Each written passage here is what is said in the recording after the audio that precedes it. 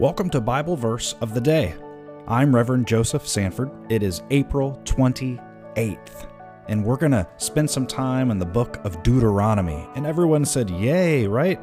We're going to start with chapter 6, verses 6 through 7. I am the Lord your God, who brought you out of the land of Egypt, out of the house of slavery.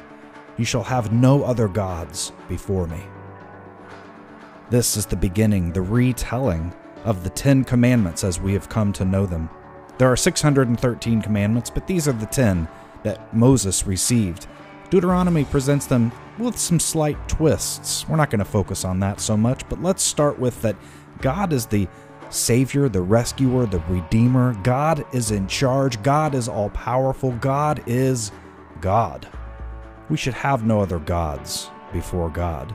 And while very few of us find it tempting to worship other gods, there are other things that we do worship.